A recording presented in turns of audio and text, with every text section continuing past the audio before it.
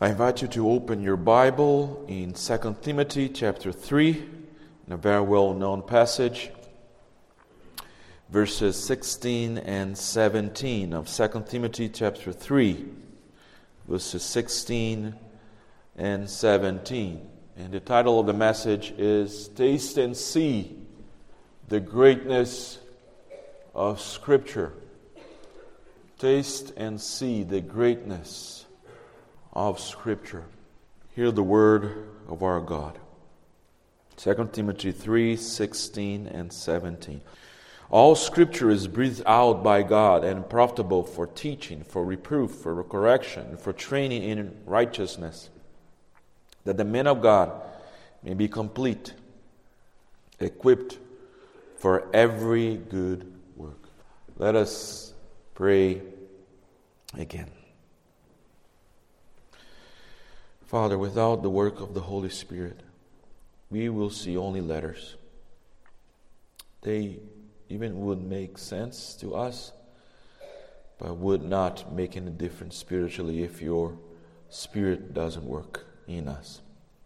So please work mightily in our hearts at this moment. In Jesus' name we pray. Amen. Brothers and sisters, we have a society filled with hatred, violence, disobedience, greed, pride, self-love, arrogance, and lovers of pleasure than lovers of God. That's the same picture that you find here in 2 Timothy chapter 3. That was the description of Paul for our time, for his time, and for our time when it says in the last days. The last days is our time. It's the time of the first coming of Jesus and his second coming. That's the last time in the New Testament. And that's exactly what we find here in 2 Timothy chapter 3. It's a reference of a very depraved society and also sinful people in the leadership in the church. But Paul says here that Timothy should be different. Paul says that these ungodly people that loves more pleasure than love God should not be the description of Timothy. Actually, Timothy should be the opposite, to make a difference in the church and in the world. That's why Paul screams in this chapter and in chapter 4 of 2 Timothy. He screams the expression, but you. But you. He says that in verse 10. You, however, you see there? But you, however, Timothy, be different. And he says again in verse 14, when it says this, but as for you, continue in what you have learned and have firmly believed, knowing from whom you learned it. And that's a very interesting reference to Timothy's mother and grandmother. Today, as we remember our mothers, that's very important. It says for you to make a difference in this world, remember how your mother taught the Scriptures, how your grandmother taught you that the Scriptures are true. That here you find the wisdom for salvation in Jesus Christ.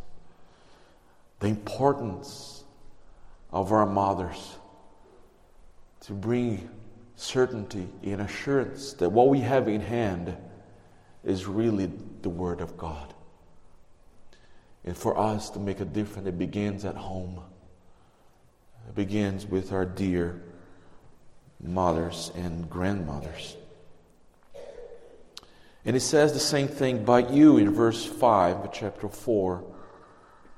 It says the same thing. As for you, but you see there the contrast? It says, you, Trinity, you are see. You see the world how it is? How is it upside down? Be different. Be completely different as a Christian. But for you to do that, you have to taste and see the scriptures that your mother taught you. The scriptures that your grandmother believed. You have to taste and see what they tasted and saw in the scriptures. And that's what we're going to do this morning. We're going to ask the Holy Spirit to open up our eyes and our senses to taste and see the greatness of Scripture. And the first thing that I have to show you, that we have to taste and see, it's God's authority. So we're going to see God's authority or power. We're going to see God's advantage or profit in the Scriptures, and God's aim and purpose in the Scriptures. Scripture's authority and power, Scripture's advantage or profit, Scripture's aim and purpose. First, Scripture's authority or power. Verse 16, part A. All Scripture. What did Paul mean by this? All Scripture. Maybe you think, maybe only the Old Testament? Is that all? I don't think so. Probably Roman Catholics would think so, that Paul is referencing here just the Old Testament. But he had a mindset of the canon of the New Testament as well. For example, if you go to 1 Timothy chapter 5:18, it says this. Just listen. For the Scripture saith, Thou shalt not muzzle the ox that treadeth out the corn. So Paul is quoting Deuteronomy chapter 25, verse 4. But he doesn't stop there. He continues to quote Scripture, and then he says this, and the labor is worthy of his reward. You cannot find that statement anywhere else in the Old Testament. You know where you can find that statement? In the Gospel of Luke, chapter 10, verse 7. Paul already had the Gospel of Luke in his hands, and he's saying, that's Scripture just like Deuteronomy. So when he's saying, all Scripture is not only the Old Testament, but Paul already had a New Testament canon mindset when he's saying all Scripture here in 2 Timothy. And here's the source of Scripture. All Scripture of the Old and the New Testament is breathed out by God. It's God's breath. It's not something that you put your air inside your lungs, but it's something that you put it out. You breathe out. It's what God did with Adam when he breathed out in his nose and he became a living soul. That's the same sense that you find here, that the Scripture is God breathed. It is God speaking, and here's the right sense, directly with you. Let me say that again. When you hear that all Scripture is God breathed, it is in the sense that God is speaking directly with you when you read it. Let me put it another way. There is zero difference between God and His Word in that sense that I said. Zero difference. For example, if you disobey the Scripture, there's no difference that you are disobeying God. You see? There's zero difference in that sense that it is God breathed. It is the Word of God. And there is zero difference between God and His Word. to disobey God's word, it is to disobey God Himself. But let me go deeper with this, because I think it will be helpful for us to contemplate, to taste and see God's word and its greatness. What God says, Scripture says, and what Scripture says, God says. Have you noticed that in the Bible? It is. If you go to Galatians chapter 3, verse 8, or just listen to me, it says this. And the Scripture, says Paul, in Galatians 3:8, foreseeing that God would justify the heathen through faith, preached before the gospel unto Abraham, saying, in thee shall all nations be blessed. Do you see there in Galatians 3:8 says, the passage says, that Scripture foresaw. Yes, the Scripture foresaw, and that in thee shall all nations be blessed. But wait a minute.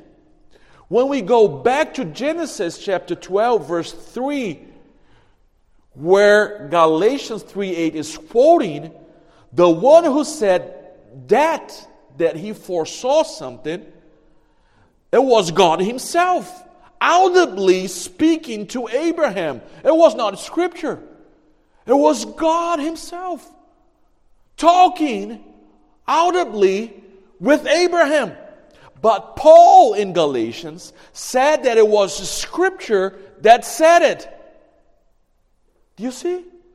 What God says is Scripture says. Paul personifies the Scripture. Their personification is so great that if you note carefully, Paul makes a distinction between the Scripture and God. The Bible foresaw that God would do something, but was it not God who foresaw what He Himself would do? The personification of Scripture, I think, is total when you see that in Galatians. He refers to the Bible as something that is alive, personal, and divine. And I think it is one of the most amazing things that Paul is not quoting from the Hebrew Bible in Galatians 3:8. He's quoting from a translation of the original Bible that he had in hand, the Septuagint in Greek. This means that God is speaking directly with you even in your English translation. The message is conveyed, it's transmitted as well. Isn't it amazing? If you believe that when Scripture says, God says, there's zero difference between them,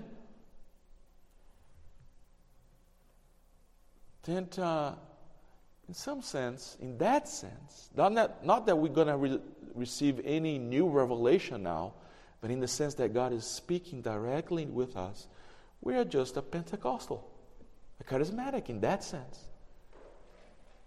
That God, when we open up the Bible, He's speaking directly with you as He spoke with Abraham. Let that truth sink in. Can you believe that? How can that be true and we do not open our Bible every day in our lives?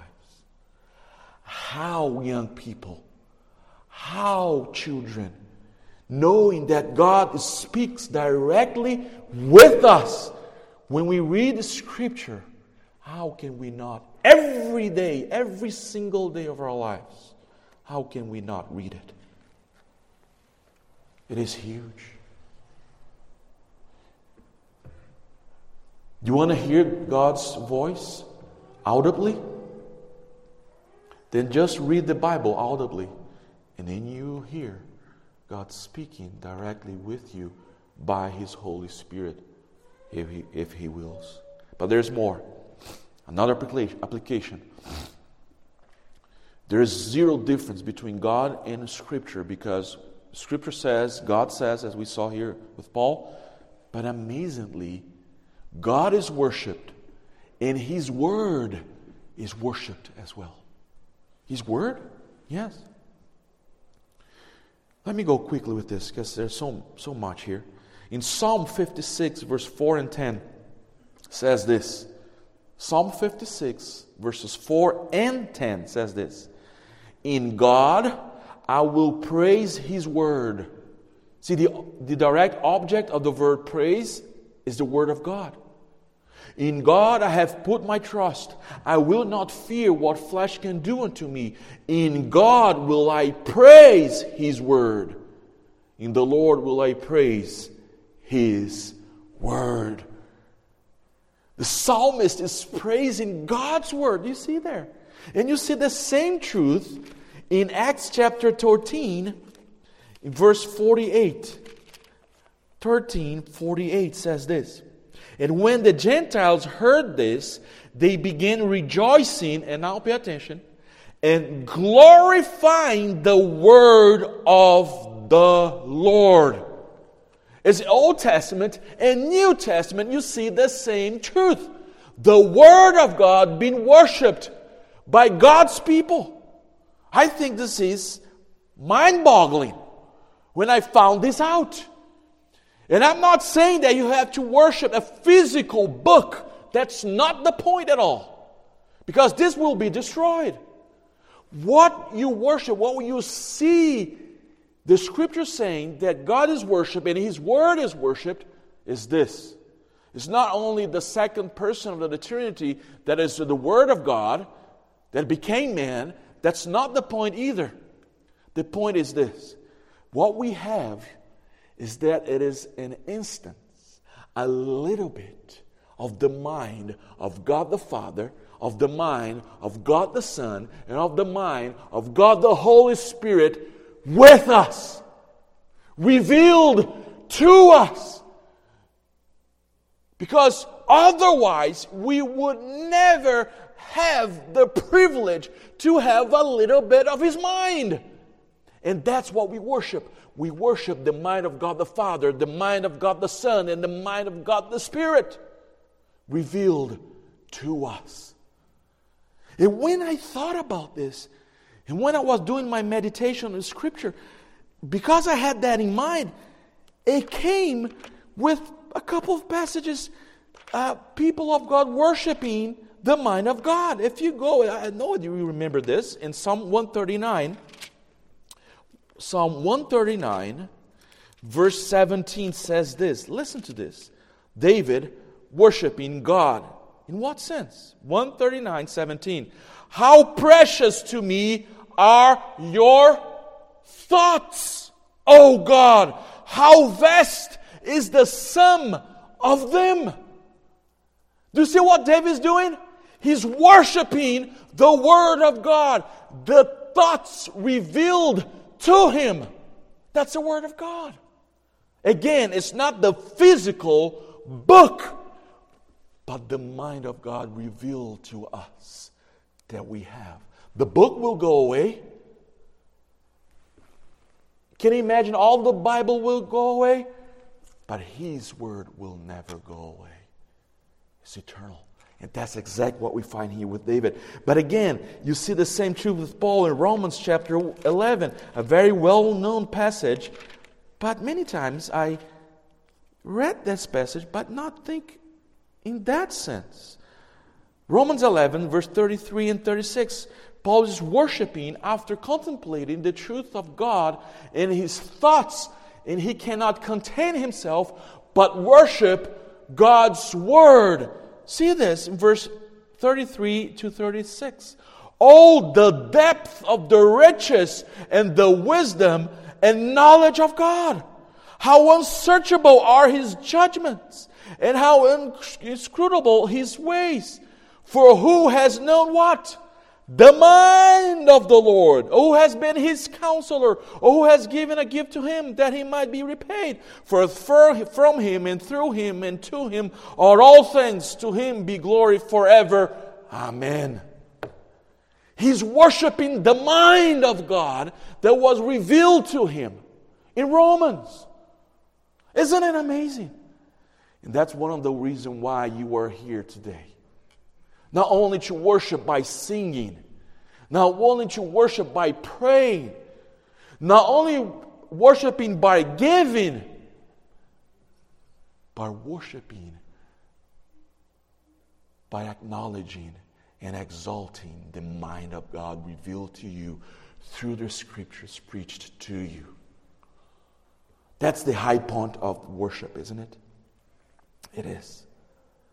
It is the high point.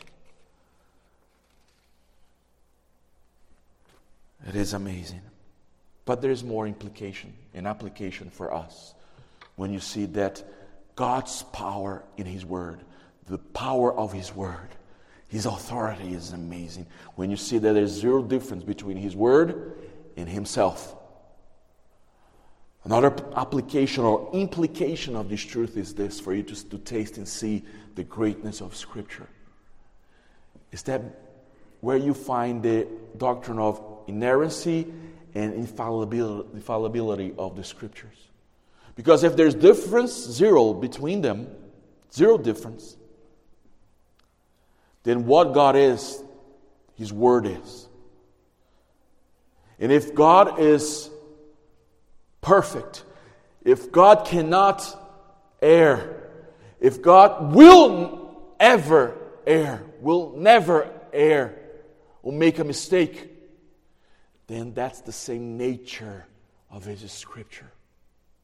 That's the basis for us to believe that what we have in hands in the Bible is completely true. Every word is inerrant and infallible, because there is zero difference between His Word and God Himself.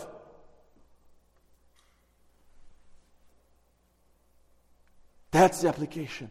That's why you, Christian, that's why your church, URC, believe that this is completely true and inerrant and infallible. Let me say it another way. If you have a low view of God, you will have a low view of Scripture. If you have a high view, the highest view of God, He is perfect, then you have the highest view of His Word. It is perfect. There's more. It is here where you find the ultimate authority. It is in the Scriptures. Because there's nothing higher than the authority of God. And that is why His Word is at the highest authority imaginable.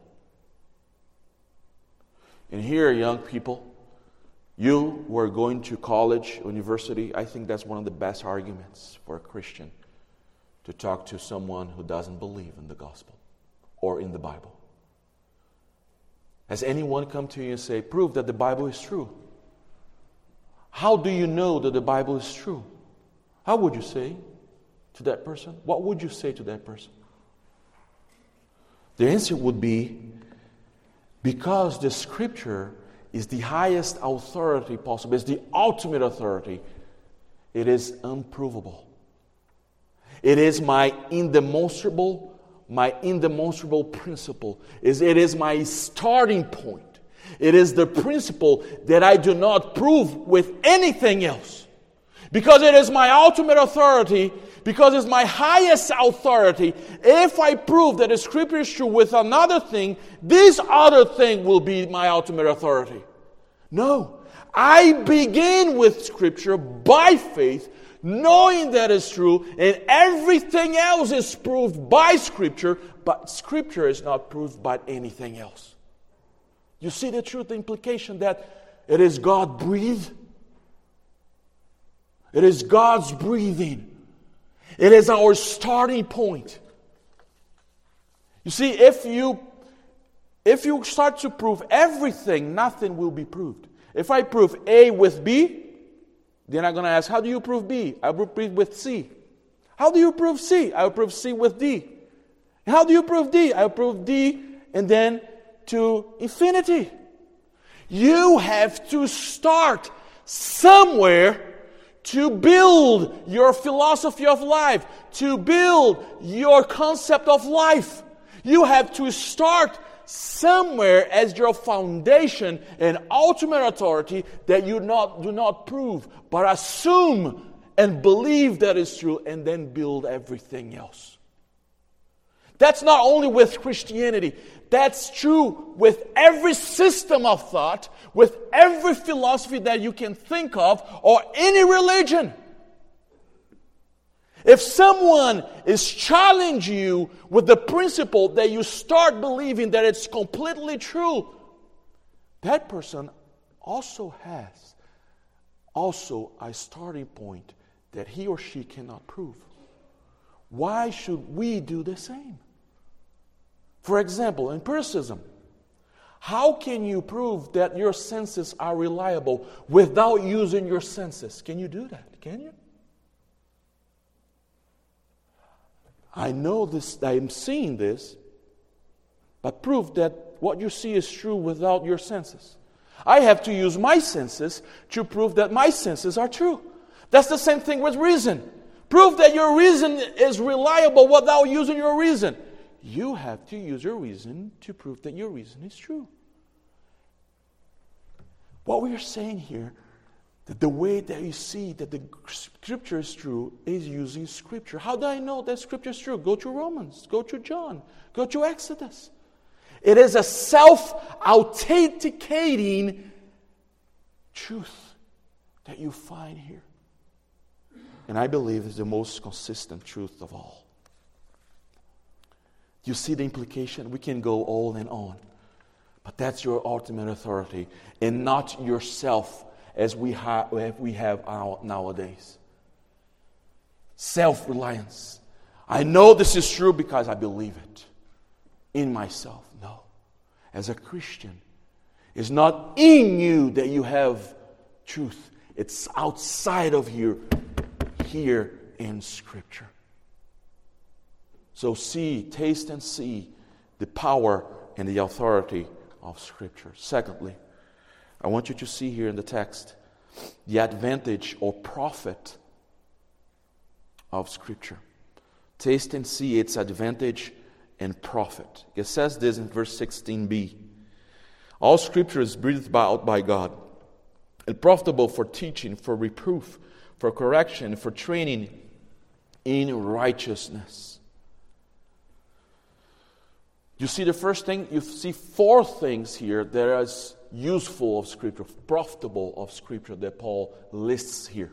Four things. The first one is instruction. In Scripture, you find all necessary teaching to know God's will. And we can go in so many avenues here, but let me give you one instruction that's so central in all of Scripture. And I think it's unique. It is this. God must be the center of your life. 1 Corinthians chapter 10, verse 31. Whatever you do, eat or drinking, do all to the glory of God. It teaches not only simply to change your behavior, but to reorient and center the entire heart and life on God. That's the center teaching of all Scripture. All the glory to Him. My whole life centers on God. But then the Scripture also gives us reproof. It gives us reproof. Not only teaches the will of God for your life, but also show your failure to obey God's will. Now, with that in mind, that the center is to glorify Him, then sin is not only to transgress God's law, it is that, but it's more than that. Sin is to center something or somebody in your life more than God. And I would say self-centeredness is our problem. As Augustine and Luther used to say, we are curved in upon ourselves. Men and women are curved in upon himself or herself. Era homo incurvatus in se in Latin. you are covered in yourself, always looking to yourself. That's why we sang Psalm 115. Not to us, O Lord, O God, not to us, but all to you and to your glory. Because the main problem of men and women is that we are self-lovers more than anything else. That's the main problem of every human being. That's the cancer that spreads out in every soul in the universe. We are self-lovers. How can you escape that? That's the reproof of God. That's all the evil, all the suffering, all the problems that we have among us comes from that truth. But third, the Scripture improve and correct us. Scripture puts you back on track. It makes you realize you should put God in the center of your life. But how can you do that? How?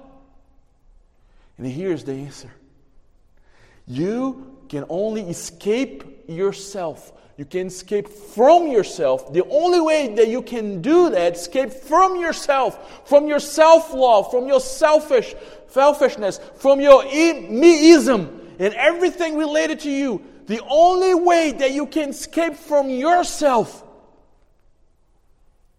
is that you believe that the salvation that Christ conquered on that cross was by sheer grace. Otherwise, you're going to try to do good works to be saved. The only result that you're going to get is more selfishness, more pride, more self-love. You see how amazing the Scripture is? It is only the Scripture that you find that truth. That is why the exclusivity of the gospel is not an arrogant claim. It is an inescapable claim. The only way for you to truly worship God, to escape from yourself, to destroy your self-love and selfishness and meism, the only way it is by sheer grace through Jesus Christ that you can truly worship God, being thankful to Him for what He did for you without your cooperation, without your good works, without anything that you can do or not do. Because that way, on that basis, if it was true that you can cooperate with anything, that will bring selfishness again. And only in the gospel of Jesus Christ that you trust in what Jesus has done can save you from yourself. And I challenge you, that's only found in the Scripture. Anywhere else you cannot find. Any philosophy or any religion will always bring more selfishness to your heart. That's the amazing truth of the gospel found in Scripture, you see? That's how it corrects us. But then it disciplines us in righteousness. It makes you examine yourself. It makes you keep worshiping God with your holy life through His Scriptures, to work in good works, not for you to be saved, but because you were saved. You want now to please Him and to live for Him and not for yourself, because you know if you live for yourself, it is destruction. And only here they keep you on the track, discipline you in righteousness. Scripture brings you back to God when you sin, and you repent, and then you confess, and then you trust again in the grace of God. Do you realize what these 4 steps are? They are ingredients of change and faithfulness. True change and faithfulness. Scripture teaches first the lesson, then shows you the failure, correct you with the gospel, and keep you on track. It tells you should worship God, then shows you worship created things, makes you worship God through the gospel, and then disciple you to keep living to God. Can't you taste and see that truth? It is so practical, isn't it? But lastly, and then we will end. You don't only see the power of Scripture and its authority. You not only see the profit and advantage of the Scripture with all the steps that we saw. But lastly, you see its purpose and aim. What is the purpose and aim of Scripture? That will show us the sufficiency of Scripture. Verse 17. You see, verse 17 says, that or in order that. That's the purpose of Scripture. In order that the man of God or the woman of God or the child of God may be complete and equipped for every good work. You see in verse 17, you have a preposition there, in order that, to show the purpose of Scripture. What is the purpose? To show you complete, qualified, able to meet all demands. You see there, and also to be completely equipped. To be qualified completely and to be completely equipped for what? For some good works? For few good works? For certain good works? No. The text says, for every good work. The Scripture equips and prepares the man and the woman of God for every good work. So the Bible qualifies you and equips you completely and fully to every good works. Then this means that the Bible is sufficient for everything. For example, if I go to a soccer training center where it equips me and provides everything I need to play soccer, like a ball, cleats, socks, jerseys, and teach me how to defend, how to have a skill, how to attack, how to score or to defend, then that training center is sufficient for my practice of soccer. I don't need to go anywhere else.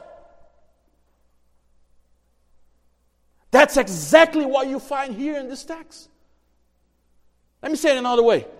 The Bible is not a textbook, but the Bible is the textbook where all other textbooks depend.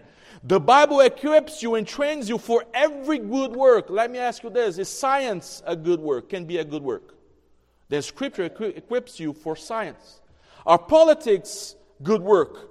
Then Scripture equips you for politics.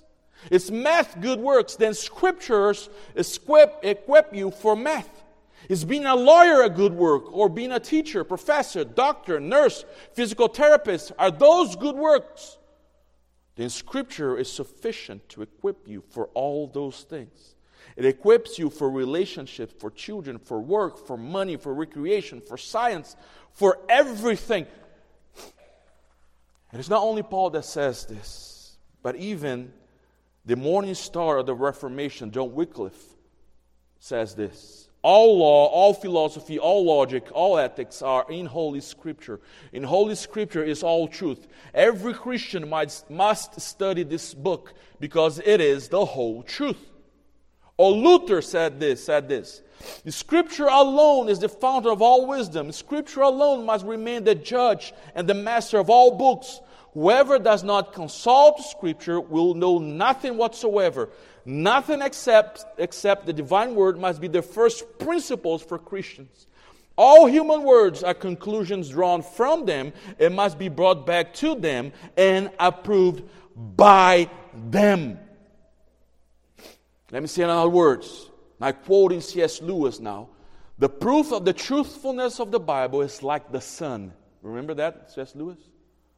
He was talking about other things, but him applying to the Scripture. C.S. Lewis said that the existence of the sun is not only perceived because I see it, but because through the sun I can see everything else. I would say that's similar what you have in the Scripture. I don't only believe in Scripture, that Scripture is true because I see it, but also through Scripture I can make sense of everything else in life. That's what you have in hand. That's a very bold claim, don't you think? But let me give you an example. I'm not saying that you can find instruction here for computers. You cannot find here. I'm saying the underlying principles and the presuppositions for all knowledge you find here. For example, empirical science. What is one of the fundamental principles for empirical science to work? Is the truth of uniformity of nature. That what you have in the past will happen in the future. There is regularity in nature, in the world. Now, if you ask any scientist, how can he prove that the past will be like the future with other things? How can he prove that there will be regularity with the law of nature and everything that we experience in this world? How can we have the proof that the past will be like the future? That your heart beating will be the same in the future? That the sun that went down will go up the next day? No one can prove that. They assume the uniformity of nature in order to do science. But science itself cannot prove that truth, the uniformity and regularity of nature. They assume it is true without any basis. Do you know where you can find that basis? With the God who created everything. And said in Genesis 8:22, while the earth remains, seed time and harvest, cold and heat, summer and winter, day and night shall not cease. You see the beauty of Scripture. The basis for uniformity of nature, the regularity that we see, that science has to presuppose and assume without proof. We have the justification in the Scripture for all knowledge or anything that you want to do with science. It is just mind-boggling. Can't you taste and see the greatness of the Scripture?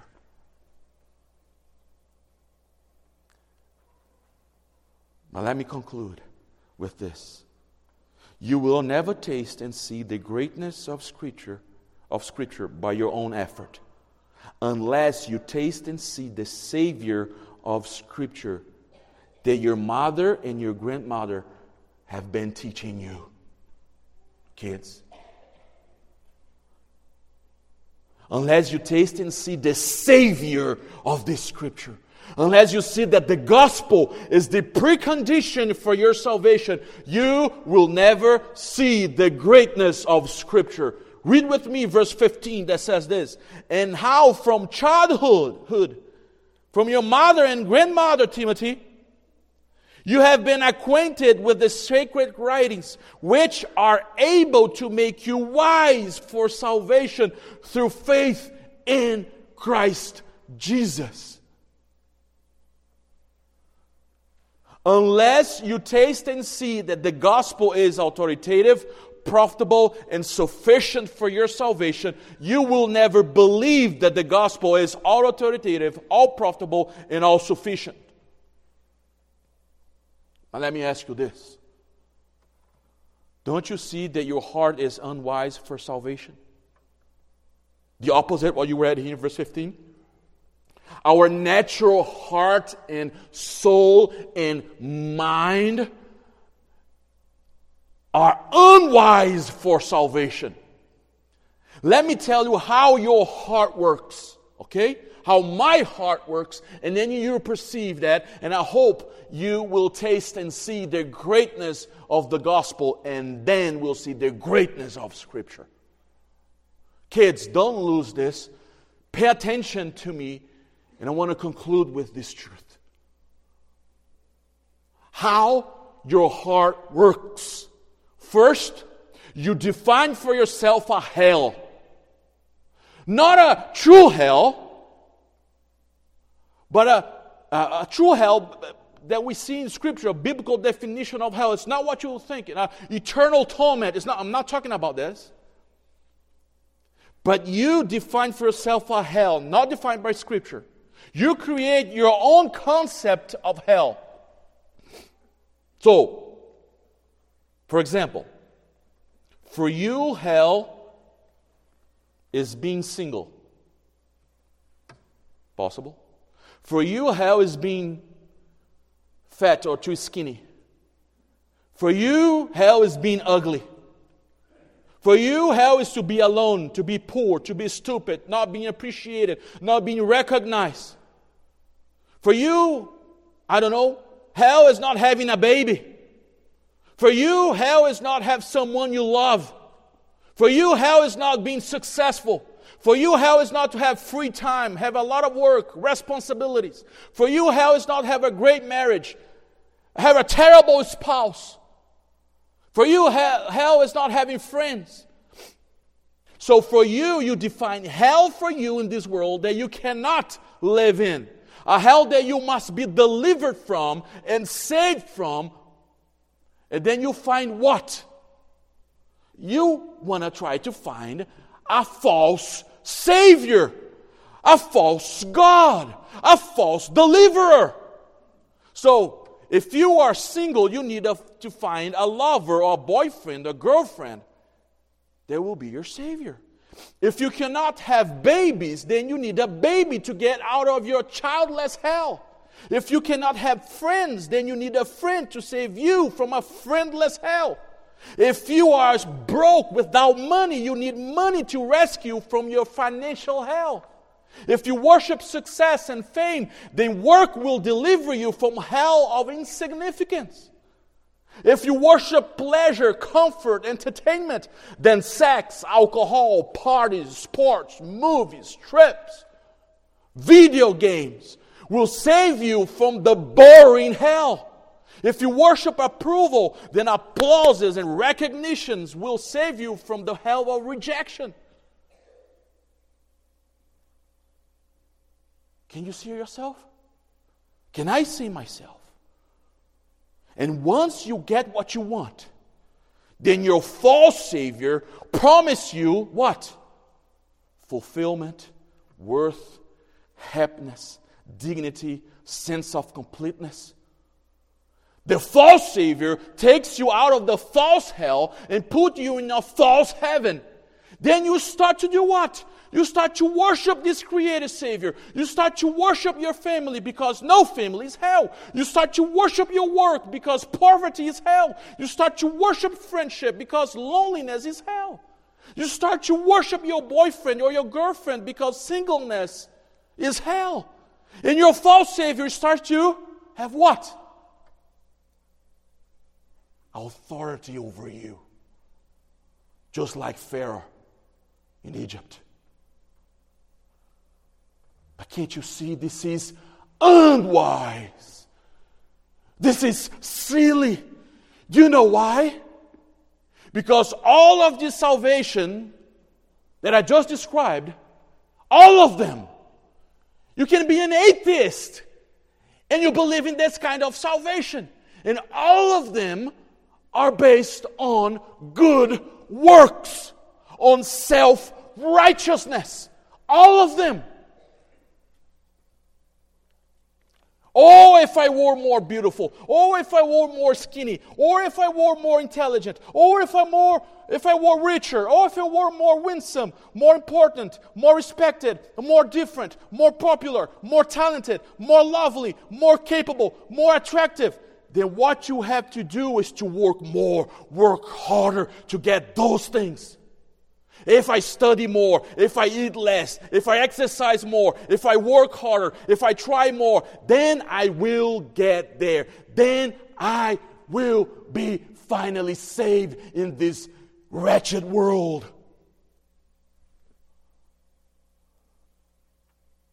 But on this Mother's Day, this is sick. And we are tired of it. This is unwise. You define for yourself a hell. You choose a Savior. You work very hard to worship your false Savior to save from hell, from a false hell. Then at least two things happens. Two things. And you know already what it is. Pride and arrogance, if you get there. I work hard. And self-love. Selfishness. And meism and pride is the result. Or which is the case of most of us. Trying so hard to get there, and never get it. And the result is depression and despair. Or if you get there, it's never sufficient. You have to keep on working to be up there in your heaven. But listen to me. You will never get true contentment with this false gospel, with this foolishness. But this Mother's Day is for you to go home this morning with good news. I have good news that your mother and your grandmother have taught you. What good news? What is it, Pastor? You are not saved by your works to please your false gods, but you are saved by the incarnate Word, by His work, by His life, by His death, by His resurrection. And the eternal Word saves you from the arrogance and despair. The Word that became flesh humbles you because you know you cannot please God by yourself. You cannot accomplish anything by yourself. The living Word destroys your pride, but at the same time, the everlasting Word, Jesus Christ, gives you boldness and confidence because you are loved, accepted, and received by God. Not through your performance, not through your own work, but through Christ's performance. You have everything. And on the basis of this sheer grace, now you are able to do good works. Now you want to be a better father, to be a better mother, to be a better grandmother, to be a son, to be a worker, to do your career, to do everything, not to be saved.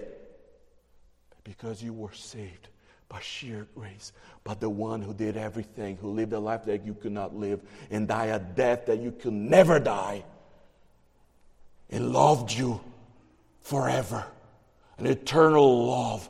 And that you give you balance, humbles you, but at the same time keep you boldness to have access to God on the basis of Christ's work. What a gospel. How can you be indifferent to that truth? How can you be so cold to that truth? How can you not scream hallelujahs and worship your God every day of your life? What a balance. Then you can have kids now with spouse, friends, work, everything. Not to make yourself gods, but to recognize that they are good gifts from you. Do you see? Do you taste? Do you taste that because of the gospel now you are able and equipped to every good work through the Scriptures, and make you wise for salvation? Oh, taste and see the greatness of Scripture. Taste and see the greatness of the gospel. Because the gospel is not only for those who do not believe yet, but especially for us Christians, to believe it and trust it every day. And especially now, on Mother's Day. Mothers, grandmothers, teach your kids this gospel. And let us fight for the kingdom of our Lord, who died for us to save us from true hell and bring us to the arms of the Father. Let us pray. Father, thank you so much for the gospel. Let us see the beauty of this gospel in the beauty and the wonder of Scripture. And for us to make a difference in this world. To be different in all the problems that we see in this world, as Paul began in this chapter of 2 Timothy 3. Open up our eyes. Please help us. And help us for this evening so that we can have a déjà vu, see again the truth of the resurrection of our Savior. In His name that we pray. Amen.